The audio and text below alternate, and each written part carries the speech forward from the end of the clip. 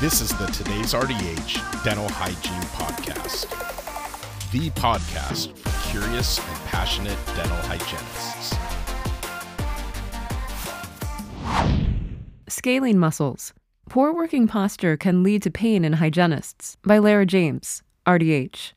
The scalene muscles can either be a dental hygienist's friend or nemesis. When the muscles are healthy, they keep the neck positioned correctly, tilt the head side to side, and turn the head left or right. When they're an adversary, the scalene muscles can feel disabling to the upper extremities. Scalene muscles are affected by the postures of working dental hygienists, and the symptoms of pain are discussed here. Self-treatment options for dental hygienists are also mentioned. Ideally, scalene muscles are meant to be relaxed and off-duty. They're non-postural and fast-twitching muscles, meaning they fatigue quickly. When scalene muscles are overburdened, muscle fibers tighten and accrue waste products to cause neck stiffness, soreness, and limited range of motion. The scalene muscles are the most common muscles related to neck pain. When the scalene muscles are very tight, they send trigger points to the head, jaw, cheek, and behind and above the eye. They can cause tension headaches and can pull the first rib upwards. Locations and purposes of scalene muscles. Scalene muscles are of differing lengths and located laterally on each side of the neck. The scalene muscles fill in the space between the collarbone, trapezius, and sternocleidomastoid muscles.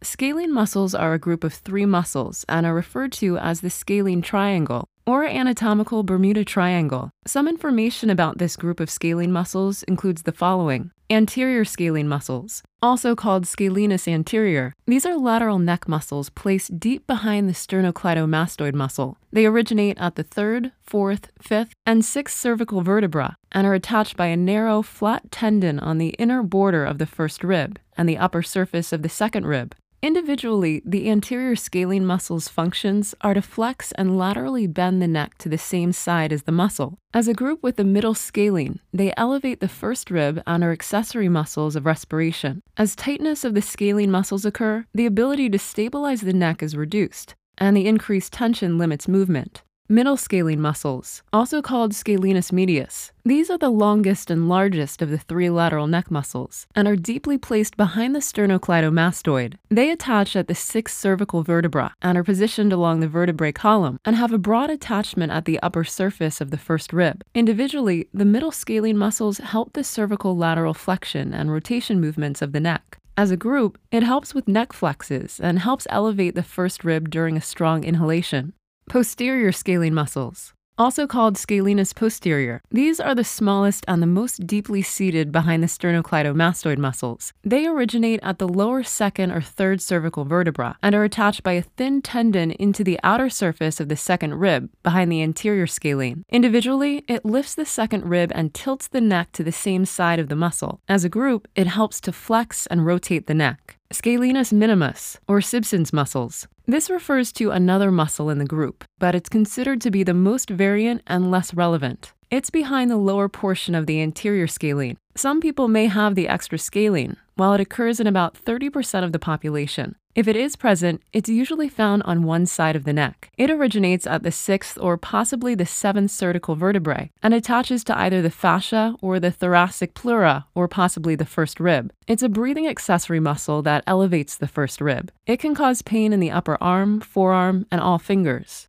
Brachial plexus and subclavian artery. In relation to the scalene triangle and its naturally narrow pathway for the brachial plexus and subclavian artery to diverge within this cramped area can easily promote unwelcome circumstances. Tightening of the scalene muscles easily compresses the nerves and arteries to cause pain, paresthesia, and circulatory problems. The brachial plexus is a network of nerves originating from the neck, vertebras C5 to T1 of the spinal cord passing behind the anterior scalene muscle, then emerges between the anterior and middle scalene muscle. This nerve network provides sensory and motor nerves for the entire arm. These nerves are quite complex and progress from 5 roots in the neck to 3 trunks into 6 divisions, 3 cords, and 5 branches ending into the fingers. As these nerves branch off and spread through the arm, it's susceptible for many injuries to cause pain, tingling, and numbness. As it's more bundled in the neck area through the scalene muscles, any vulnerabilities in the neck area from scalene conditions can promote an array of issues in the upper extremities. The subclavian artery also travels from the neck through the arm to the hand to provide blood flow. On the left side of the body, the subclavian artery arises from the aortic arch to pass through the anterior and middle scalene muscles and ends at the first rib to become the axillary artery. This artery supplies the armpit area and continues down the arm to become the ulnar and radial arteries into the hands. The subclavian artery arises from the brachiocephalic trunk on the right side to travel behind the collar and breastbone connection. It becomes an axillary artery after passing along the first rib. It then passes through the armpit area and supplies blood down the arm to become the ulnar and radial arteries to the hands. Both sides pass through the cervical pleura, towards the anterior scalene muscle and through the posterior scalene muscle gap. Conditions associated with scalene muscles.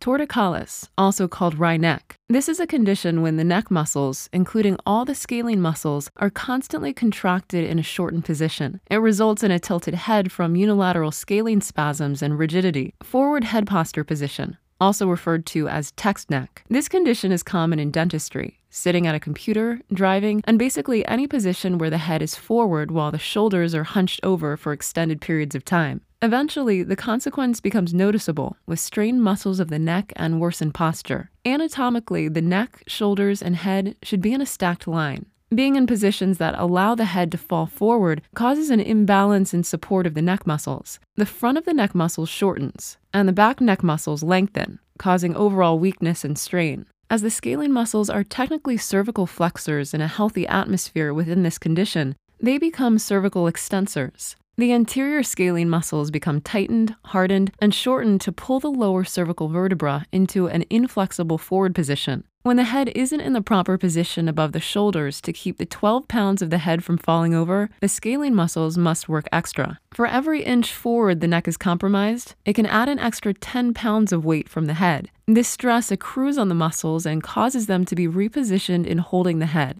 resulting in constant shortening and contracting to promote tension and compression from the scalene muscles. Breathing. The scalene muscles are accessory muscles for breathing. During inhalation, the scalene muscles lift the upper ribs to create a volume in the chest cavity. The scalene muscles contract to open space for the lungs to expand the thorax by lifting the top ribs. If there are any respiratory issues, the scalene muscles work harder, causing tension and tightness. Scalene syndrome. Scalene syndromes are compressions of structures around the neck area. It involves the anterior and middle scalene muscles, which become tight and squeeze the neurovascular components located between the two muscles. The condition is common with activities where the head is forward and downward, such as computer and dental work. The head forward and rounded shoulder posture is greatly affected by causing chronic shortening of the scalene muscles. Other common conditions associated with scalene syndrome are trauma, whiplash, falls, prolonged work above the head, and consistently carrying bags on one shoulder. This can contribute to thoracic outlet syndrome. Scalene myofascial pain syndrome. A common type of myofascial pain syndrome, the painful condition originates in the neck and radiates down the arm. It may be primary or secondary. Primary results from chronic overuse of the scalene muscles, poor posture, and repetitive microtrauma. Secondary conditions result from medical issues, such as osteoarthritis, trauma, and complex regional pain syndrome. This condition can cause muscle weakness and stiffness to limit movement of the neck. It commonly mimics carpal tunnel syndrome and peripheral polyneuropathy.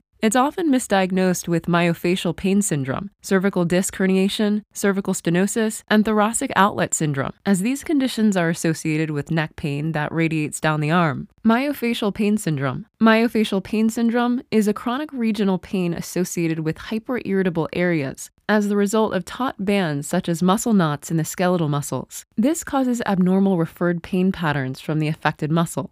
Symptoms will include neck pain, with pain radiating to the head, shoulders, and arm, extreme tenderness of the upper back and neck muscles, and unilateral neck and shoulder pain. It can be caused by a previous injury, repetitive neck movements, overuse stress, and poor posture. It may be associated with scalene myofascial pain. Thoracic outlet syndrome. There are multiple cases of thoracic outlet syndrome, but the one associated with the scalene muscles is when the brachial plexus and subclavian artery are compressed between the anterior and medial scalene muscles. This can cause weakness, pain, tingling, and numbness of the shoulders, upper arm, elbow, forearm, hand, and fingertips. Thoracic outlet syndrome is originally noticed with pain in the hand and fingers, and it continues to numbness or coldness into the forearm. It may even cause muscle weakness and atrophy of the hand and forearm. Activities that compress the subclavian artery and brachial plexus increase the symptoms, while activities that relax the scalene muscles to open the pathway decrease symptoms. Treatments include calming the scalene muscles by relieving tension, spasms, inflammation, and facial irritation.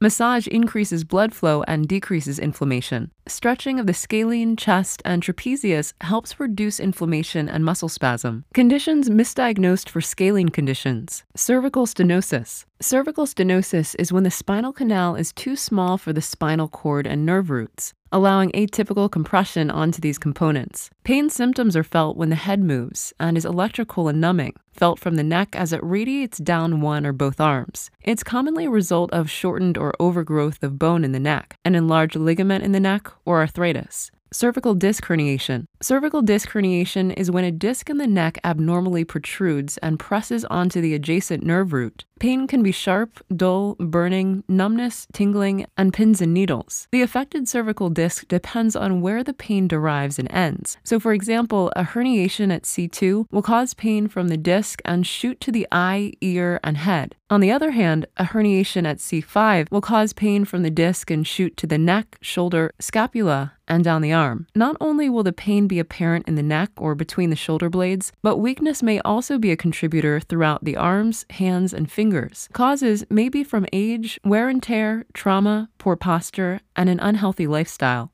Cervical radiculopathy. Cervical radiculopathy is more commonly known as the pinched nerve. When the scalene muscles become tight, they can narrow the brachial plexus pathway and trap a nerve, causing a pinched nerve in the neck that can be felt through the arm to the hand. The impingement is commonly at the scalene triangle. When the muscles become tight, they can pinch the structures of the nerves, arteries, and veins that pass through the area to cause burning, aching, tingling, and numbness in the arm or neck. Basic facts about scalene muscle pain. The locations of symptoms related to scalene muscles are the neck, chest, arm, upper back, and headaches. The space between the shoulder blades feels heavy like cement. The most common symptoms are a pain that persists or worsens, unilateral neck and shoulder pain, muscle knots, certain trigger points that activate the pain, head or jaw pain, numbness, tingling, electric shock, dull or sharp, and weakness. Activities that can cause scalene muscle pain are whiplash, excessive coughing, sufferers of breathing conditions such as COPD, asthma, and emphysema, extended periods of head tilted, sleeping on stomach with head to one side, carrying something heavy such as a backpack or purse, pulling or lifting with the arms at waist level, wearing a tight collar or tie, and bad posture with hunching, forward head posture, and shoulder rounding. Treatment. Prolonged tension weakens and reduces the function of the surrounding tissues, compromising proper posture to cause pain. Effective treatments relieving the tightness and surrounding areas of the scalene muscles include stretching. There are many versions of stretching the scalene muscles, mainly by tilting the head towards the shoulder and the chin tuck. Opening the chest. Tight chest muscles cause slouching and pull in the neck muscles. Hydration. Water helps the soft tissues move and maintain flexibility. Breaks. If crouched over for extended periods of time, the fatigue can weaken the muscles. Sleeping in a neutral position. Using a proper pillow and not too high or too low causes the scalene muscles to extend or flex. Massage. When the scalene muscles are massaged, it relieves the tension and can relieve pain in the head, chest, back, and arm. Trigger points therapy. Scalene muscles offer effective trigger points to release pain from the neck to the fingertips. Scalene muscles are multifactorial on their own and contribute to other complications. Overworked and fatigued scalene muscles will cause multiple areas of pain in the proximity or distantly. They're tricky as it may be challenging to determine the source of the pain precisely. Symptoms of scalene muscle conditions are basically pain, and referred pain is commonplace. Other parts of the body may feel intense pain, leading to a belief that those areas are the cause of the condition, rather than the scalene muscles. Tight scalene muscles may present as a numbed hand when the cause is actually a tight neck. So, being aware and treating scalene muscles may help resolve other pains. Thank you for listening to the Today's RDH Dental Hygiene Podcast. Subscribe on Apple Podcasts, Google Podcasts, Spotify, Stitcher, or wherever you listen to your favorite podcasts.